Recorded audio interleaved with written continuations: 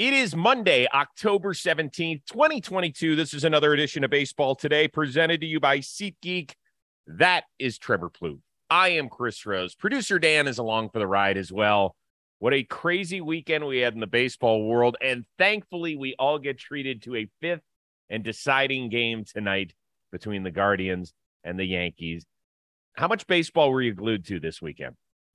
Like too much, Chris. I was watching baseball on TV the entire weekend, and if I wasn't home sitting under my gazebo watching it there, I had it on my phone. I was playing tennis because I need to get my cardio in. I had it in my earbuds. I was listening to John Sterling.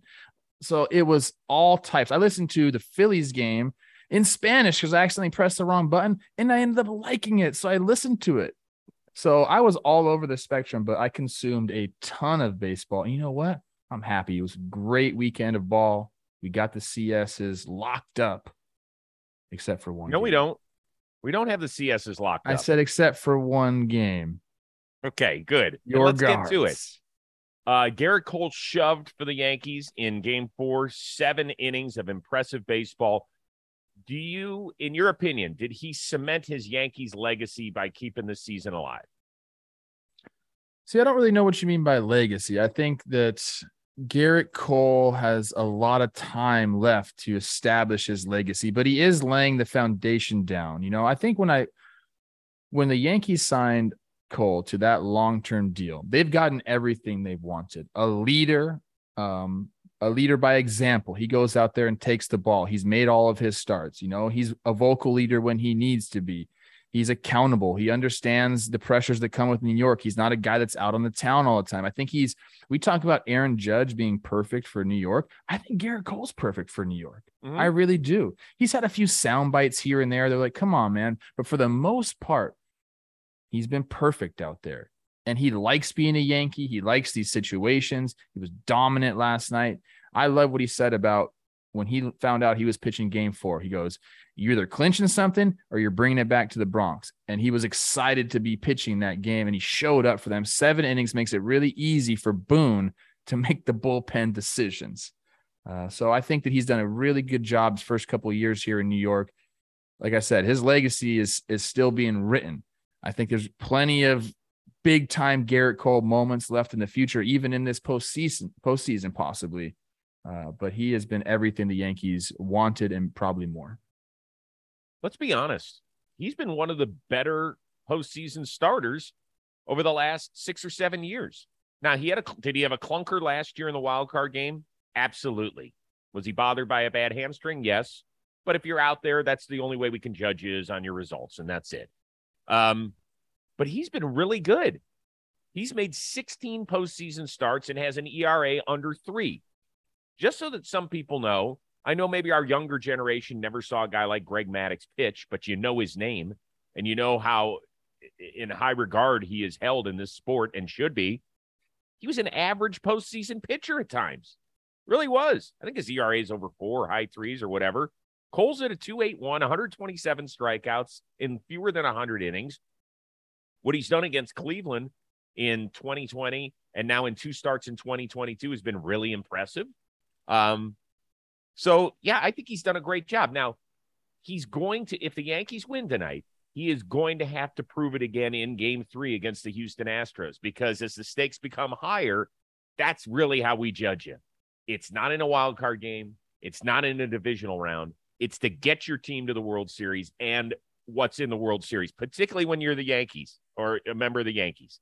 It might not sound fair, but that's what happens. So you're right that the whole story has not been written. Yeah, I mean, look, he wants the ball in those big games, and I think that is basically all you can ask for. Good health and a guy that wants the ball in big situations. Gerrit Cole is going to give those both to you.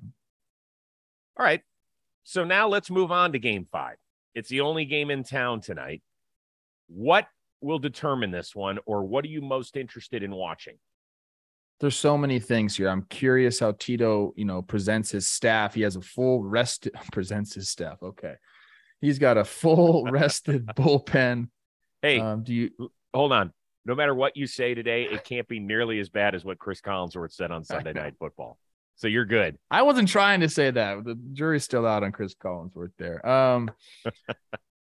I'm interested. Like, are we going Savali? Is that really going to happen? Is it a facade? Are they going to have an opener? I don't know what's going to happen, dude. Like, do you trust him to go out there and get you through the first 3 batters of the Yankees? Do you want to be behind in the winner-take-all game? Like, I don't know, man. It's going to be interesting. I think for Cleveland, for your Guardians, if they get out and get a lead, they have the recipe to win this game. I think they have to go out there, score early. And then we were talking about it earlier today, Jake and I. I mean, you can expect 2 from Clase, 2 from Stefan. You know, Karinchak will give you 1. That's 5 innings accounted for already. You got Henches and a couple other guys you can mix in there. They have a path for success. I think they just have to go score early. The Yankees pitching is a little cloudier. Maybe some Nestor Cortez. Tyone's going to get the start. We'll see what the hook's like on him. The leash will be short, I'm sure. It is truly a coin flip in this game. I don't think the Yankees have an advantage. The numbers have shown the home team actually doesn't have the advantage. I know you want to be there. The atmosphere will be great. But if the Guardians go score first, it'll quiet the place down. Maybe. I love decisive games. I don't love being a part of them. They're very difficult on my system, but I love it as a baseball fan because there is so much pressure on the manager to make the right decisions. Yes. And so often over the 2 years of this show, we have talked about how the front office has kind of guided people, and we'll be bringing that up certainly with the Dodgers coming up in just a bit. But I think in a decisive game like this, it's much more about your gut than anything else, because nobody's thinking that Tyone and Savali are going to be around in the 6th inning here. It's not going to happen. I think if each team gets 3 innings out of their starter, they're like, oh, thank you. We made it. And now we can do what we want to do. And it is fun to see a Nestor Cortez come out of the bullpen. Francona said a few days ago, Bieber's not going to. I don't know. If the season's on the line, how do you not bring him out? So that's the fun part, is seeing all that sort of stuff. Plus, who gets a chance to be a hero, man? We've already seen it in the playoffs. Harrison Bader didn't hit a home run with the Yankees during the regular season. He's hit 3 in this series. Trent Grisham was one of the worst offensive players in baseball during the year. They can't get the guy out. So who's going to be that hero that we're not expecting? I think it's all fun. I'm nervous as can be. I bet you but are. I'm happy that I'm nervous because that means we're still playing. Absolutely, dude. Francona was like, if you told me back in March that we'd have a decisive game 5, what do you mean? This is great, dude. This is, Chris, where you guys are at, the Guardians, to be in this position. How can you not just be thankful? Like, everything has kind of gone right. You know, you've made the right moves. Guys have stepped up. Like, you've gotten hot at the right times. Everything has worked out. You have a chance to go make some real noise in these playoffs. And this is not like a fluke anymore. We've seen them handle really rough environments. And like, as a Guardians fan, you guys got to be so stoked, man. Yeah. Listen, I can't wait. I'll be working during the first part of the game. So I'm going to be doing BattleBots bot builder interviews while I'm watching on my phone. So I might drop a few MFs during the game, or we'll see. Do you think the Yankees will move their left fielder in a little bit? Just a little bit? Well, in this ballpark. Stop the Cleveland bloop. Yeah, the Cleveland bloop. They keep calling them the Cleveland bloopers. By the way, real quickly, it's a skill to put the bat on the baseball. It is a skill. They should not be criticized for their lack of exit velo or anything else. The whole goal is to put the ball in play. Now, some people put it over the fence better than other teams, but if this is what they do best, you know, and people could say they're lucky. They're lucky because their exit velo. Are we talking about that with Philly? Philly's had more infield hits and broken bats and low exit velo than anybody. You know, Cleveland's done it the right way, man. I don't fault them for anything. In fact, I was talking earlier today, Hicks should have caught that ball. He was jogging the entire time. Effort, I guess, is a skill too, but we can discuss that for another day. All right, let's move on to Philly, which has knocked out the defending World Series champion Atlanta Braves.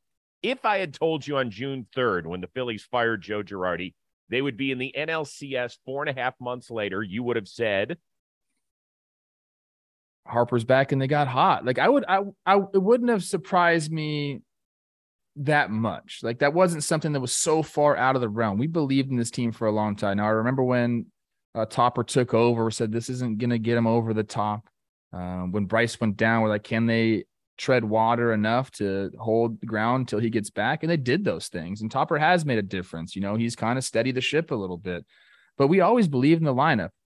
And we know that, if you get hot at the right times, those, top 6 hitters they have, they can carry a team. And then they have the high-end pitching. Now, the bullpen is kind of like worked out for him this postseason. But at that time, Chris, I think we would have said that's kind of crazy, but I can see that happening. That would have been my mindset for sure. Nope. I would have said nope. No Okay. way. No way. In fact, I said it that day. I said, geez, how much of a difference is this going to make? The roster is flawed. I think those are the exact words I used. We both the said roster is flawed. I'm shocked. I knew that they had decent starting pitching, better than decent. Yeah. I was massively worried about their bullpen construction. I was worried about their defense. And then when Bryce Harper gets hit on the thumb by Blake Snell, I was like, I'll see you in 2023 when we're going to have another year where Bryce Harper doesn't get a shot at the ring. This is it. See you. And so I am shocked, pleasantly shocked. Their bullpen consisted of Brad Hand, who's on the back end of his career, Jose Alvarado, who was so bad he got sent down. Eflin is a starter. I mean, really? Is he really your 9th inning guy? Like, I looked at the bullpen, I was like, there's no way that they could. So even once they got to the playoffs, I said, you rely so much on your bullpen. There's no way they're going to get through it. And they've been fantastic and good for them. I'm excited for them. I'm excited for us as baseball fans, because whether you're a huge Harper fan like I am, or you just appreciate his skill set, I think it's great when we've got a dude who we've known since 15 years old, and now he just turned 30, I think, yesterday, and now he's got a shot at it. For the first time, he's in a league championship series. I think it's damn cool. It's awesome. And, the Braves-Dodgers matchup would have been cool, or the Mets-Dodgers or whatever. That would have been cool. But these two teams, Philly and San Diego, are probably the most fun teams to watch. And now you're going at it. You have a little bit of history with Bryce getting hit in the hand. Happened against this team, like you mentioned. Like, there's a lot of big, fun egos going up against each other. A lot of testosterone in this series. It's going to be absolutely electric. The fan bases is going to be great. And best atmospheres we've seen so far. No question. And we're going to have basically a whole show on Tuesday to break this series down. Very quickly, 1 minute. Atlanta, 101 wins. Great during the last 4 months of the season. What went wrong? Their starters didn't give him any length. Max had like a flu game type of thing. He wasn't great game 1. Wright showed up game 2, but then, Strider being hurt and not having length, and then Morton not really having it and also getting hit. So the starters exposing the bullpen so much. It's very hard to overcome that. So I think that a combination of that and maybe some of the guys struggling, like Riley didn't have a good series. Michael Harris didn't have a good series. I don't think Dansby had a good series. So, I mean, it just kind of was a recipe for a short series loss, basically. Right. Your starters don't go long enough, and some of your hitters go cold. I do want to make this one point, and I got into it with a few people on Twitter over the weekend because I made a response to Eno, who got out there and talked about, like, I don't know. He wasn't being snarky or anything. What he said is, I don't know what to call these playoffs anymore, because it doesn't value what happened during the regular season. Yeah. And my argument to him was, hey, listen, we do have a new playoff system this year with the extra round, but last year the team with the fewest regular season wins won the whole damn thing. Why weren't people bitching up a storm then? I understand that in short series that luck plays a factor. I understand it. My response to everybody was, don't complain about it, play better. And people said, Rose, you don't understand baseball if you're what you're telling people. You don't know ball? Your answer is play better. Well, what is the alternative? Are we going to have best of 15 series to decide who moves on? Like, no, this is the way it goes. A 5-game series is 3% of the regular season. A 7-game series is 4% of the regular season. There's no difference between those two. There's just not. all of a sudden, in a 7-game series, does the luck go away? It doesn't. So in a short series, it is a lot about luck. But let's stop saying that and diminishing the accomplishment of the eventual World Series champ. I don't think it's fair. One thing on that real quick, I think the 5-day layoff is a problem. Other than that, I get it. Do you know that last year there was a 4-day layoff? Yeah. There's a 4-day. So when the wild card happens, there's a minimum or there's a maximum of a 4-day layoff for one of the league teams. That's one less day. It's a problem, though. When you have all of the teams that are having the buys kind of have that. We saw it. It's a problem, dude. You cannot replicate game speed. I think they're going to have to try to figure something out if they can, because it really is. I was thinking going in, and I'm going to be quick on this. Sorry, there's so many thoughts here. I thought the biggest advantage was going to be how you can stack up your pitching and be ready. It kind of showed up a little bit, I guess, with the game 1 starters, you had your aces going against the 3 guy, most likely. But really it ended up being that the hitters were out of sync and out of tune. And they'll all tell you that. And anyone that's played will say 5 days, 3 days is too much. Like for a hitter, 3 days is too much. 4 days is too much. 5 days is too much. Like once it gets to that point, it's just tough. I have a solution. I think you have to invite your AAA team to come play against you on those off days. Like you have to have a real game, and playing against an inner squad against each other, not great. Bring some minor leaguers up that have something to prove and that want to do it. There'll be a little bit more of that atmosphere. You need something like that. Teams are going to have to figure out something. I think that's the one way they could do it. I would agree with you. Even Dusty Baker came out and said, listen, the first 5 innings of the game against Seattle, game 1, we were out of it.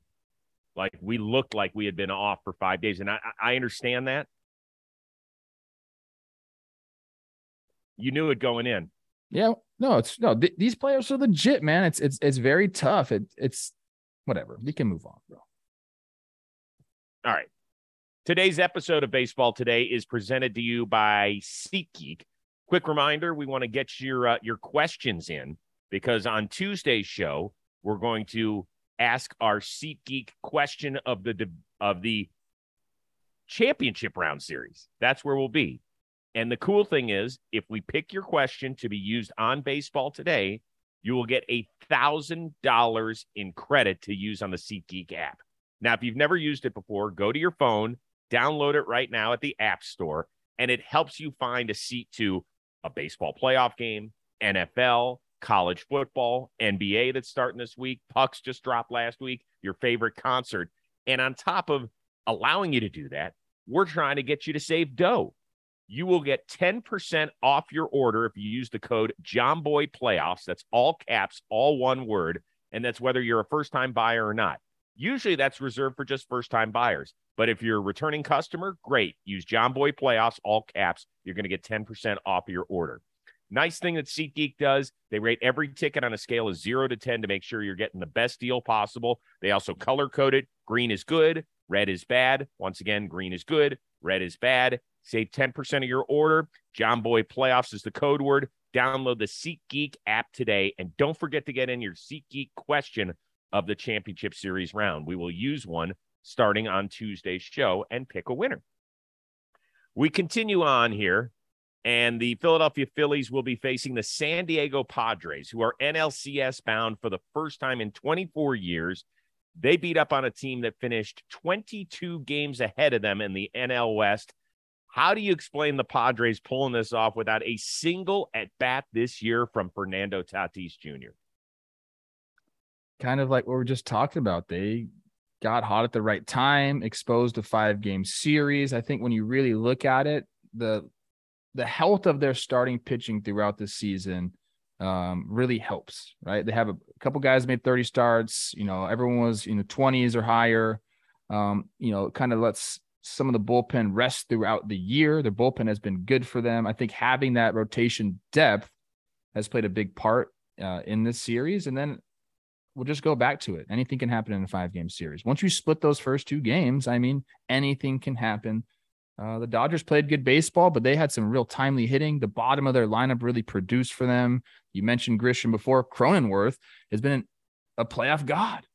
I mean, the bat he had against Vesia there to put him ahead was incredible. So they, the timely hitting, good pitching, short series, anything can happen. And now we'll be talking about who's the sweetheart team, who's the team that can do it. Is it going to be Philly or is it going to be San Diego? Because they're kind of in the same realm there where it's like we got hot at the right time and guys are producing.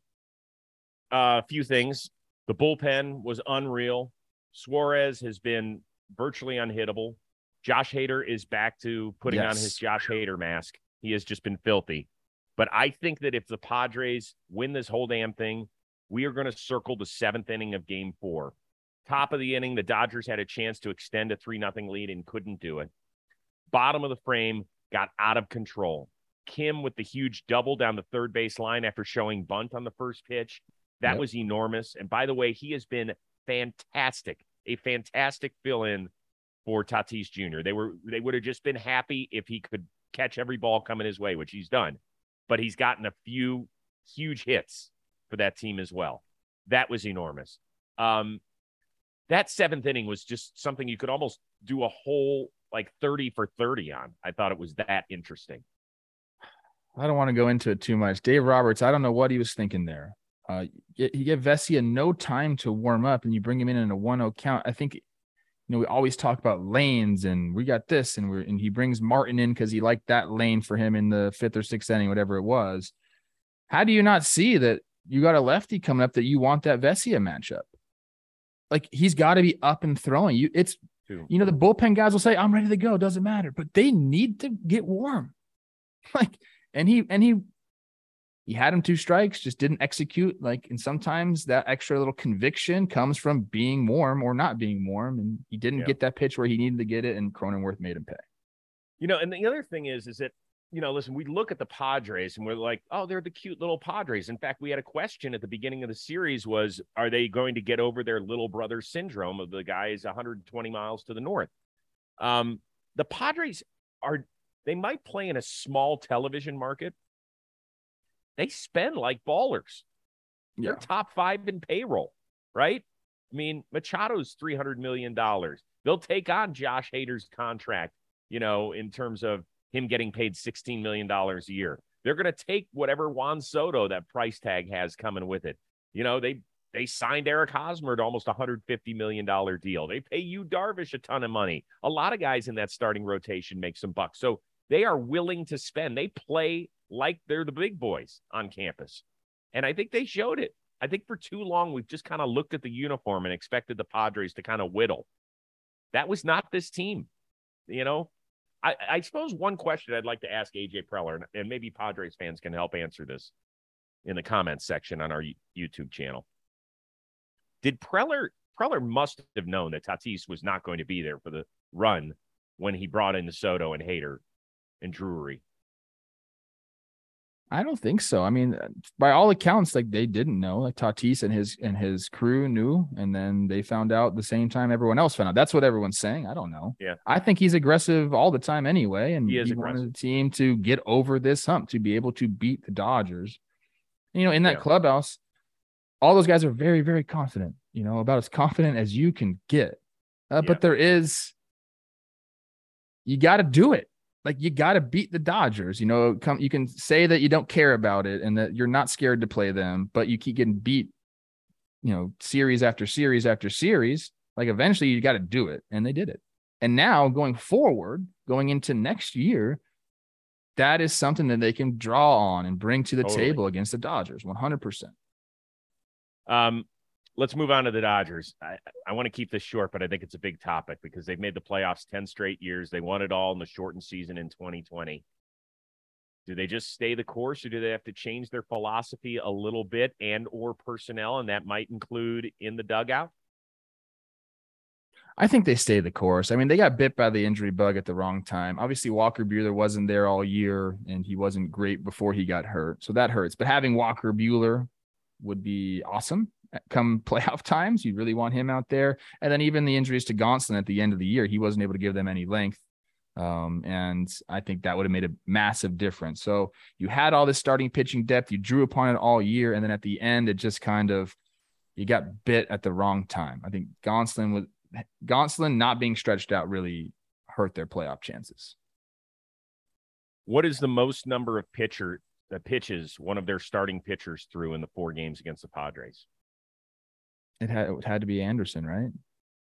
Give a guess what the number was. 85? 86. Julio Urias, who I understand gave up a few runs, he threw 79 pitches in game 1. Now, they won. I understand it. I understand the philosophy. But what sort of world are we living in where your game 1 starter's getting pulled after 79 pitches? What's going on here? I think the sport is outthinking itself way too much. Julio Urias is damn good. You're telling me he can't at least get one more inning? Because what you're asking is 4 different guys to be on their A game after him. And guess what? It didn't work in game 4. It did not work in game 4. And a lot of people strictly want Dave Roberts fired. That's it. I am telling you, I tell all my Dodger friends this is not a Dave Roberts decision. No. Wouldn't you agree?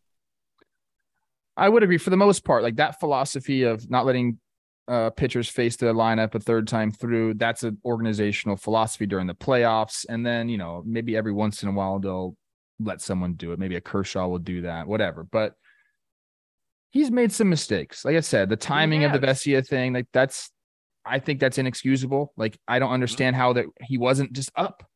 Like, you can get guys up but you're right. A lot of it comes from the front office. Why wasn't Tyler Anderson allowed to go further? I understand the numbers. I get it. But, man, maybe, once again, it gets back to, the whole Blake Snell in 2020 in Game 6 of the World Series decision. I understand the numbers. But you don't know what day that guy's going to be special. And go ask the Padres if they were happy when he came out of the game or not. I agree. If you see a guy's on and pitching well, and that's happening, you can let him run a little bit. Because you're right. If you have to piece together four innings, 4 different relievers, all it takes is one guy to have a bad day. A couple walks, 3-run homer, and now you're behind the 8 ball. So I agree. I told you this before the playoffs. I like the playoffs because there are managerial decisions involved in the pitching, and we analyze those, and I love that. It's very hard to manage a bullpen. You get a lot of Monday morning quarterbacking with that. They have to figure something out. I agree with you. Let's move on to the Houston Astros. They sweep the Mariners in an all-timer, a 1-0 18-inning win up in Seattle. Jeremy Pena with the home run. They are now off to their 6th straight ALCS. Is Houston the premier franchise in this sport? I don't think so. I think they're up there. I think Houston, Dodgers, Atlanta are all kind of on the same tier. We always give the Dodgers grief for one World Series title in 10 years straight in the postseason, but Houston has one, and they're constantly in the ALCS. So, if they run off a couple years in a row where they're winning championships, then we can say, yeah, maybe you guys are ahead of the Dodgers in Atlanta.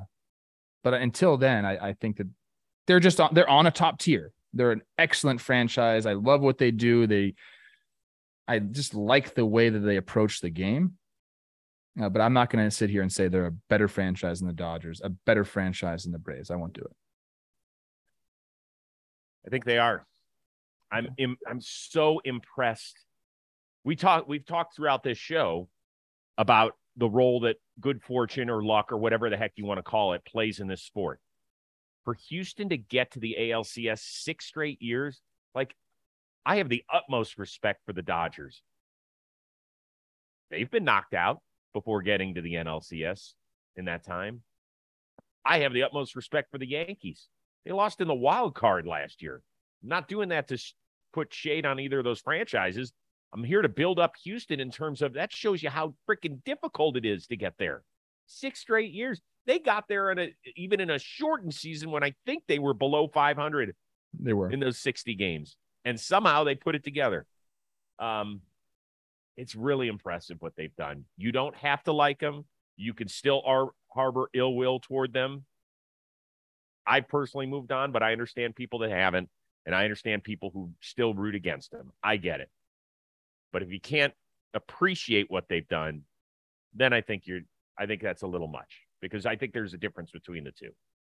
Can I say something? I don't understand people that still root against them. It's a different group of players for the most Not part. entirely.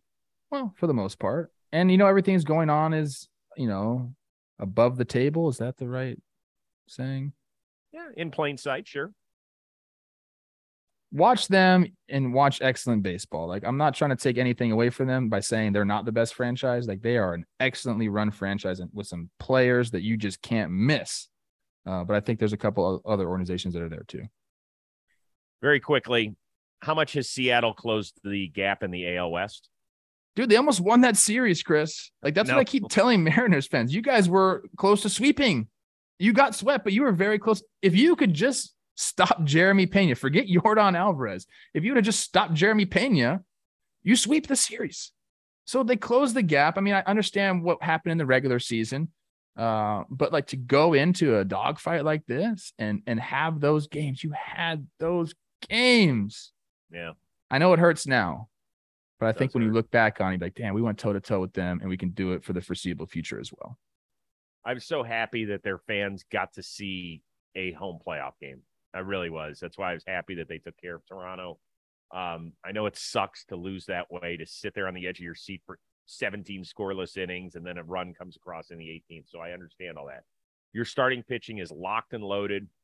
I don't know if Robbie Ray will ever be the pitcher that he was in Toronto, but they've got enough young guys behind Castillo, Logan Gilbert, and George Kirby. Those are dudes. Yes. And yeah, I mean, you look back at it, and if you're a Seattle fan, you say, well, how the heck did we lose game one? You're right. I mean, if you're going to beat a team like Houston in the playoffs, you've got to seal that one. So I hope that there's a better race next year. I don't like it when teams win divisions by double digits. It's not fun. I don't think that's going to happen anytime in the near future, because I think, barring any significant injuries, Seattle's got its superstar. It's got a lot of power in that lineup. I'd like to see maybe the addition of a more steady bat, guy who has a higher on-base percentage somewhere in that lineup. But it's a really good team and fun to watch. You want to know where Seattle really lost the series? They stopped selling beer in the 7th inning of an 18-inning game. They cost themselves a lot of money right there. And the fans, man, that's got to be tough. All you want is another beer. Couldn't have it. Yeah, I don't feel as badly for the people lining their pockets as I do for those people who had to sit around another 11 innings without any suds. Yeah, I think it was like a big sugar rush. They're going for sodas instead. Speaking of raising a glass, after the Padres win it all, Will Myers and his bride went out in the Gaslamp District. And if you've never been to San Diego and partied in the Gaslamp, it is a fun spot. Bought shots for a bunch of people in several different bars, I believe. Is Will just setting himself up for failure, because he might have to do this 2 more times? I think he'll be just fine. The guy's made quite a bit of money. And to be celebrated, he's been there a long time, man. So this has to feel extra special for him. And you're right, man. That whole city was rocking. They're the only show in town right now, and they're putting on quite a show. Yeah. I think he hasn't had a very good playoffs. I think he's something like 2 for 23 or whatever it is. But he has been around town since 2015. Some ups, some downs, a lot of injuries. I think this is the last year of his contract. I don't know if he's even going to continue playing baseball, but maybe that's what I appreciate most about it, is that how many times have we talked about people on this show that they haven't enjoyed the journey enough? That's enjoying the journey. And they were wild. And after the game, and their post-game interviews, Machado with his shirt off, he said he was having a party back at his house. I didn't get the invite, man. What's up with that? Yeah, it's okay. Never. Maybe next round. All right, we know that you've got Talking Baseball every day. We've got Baseball Today coming your way every day. Quick reminder, latest episode of the Rose Rotation with the recently retired Stephen Vogt.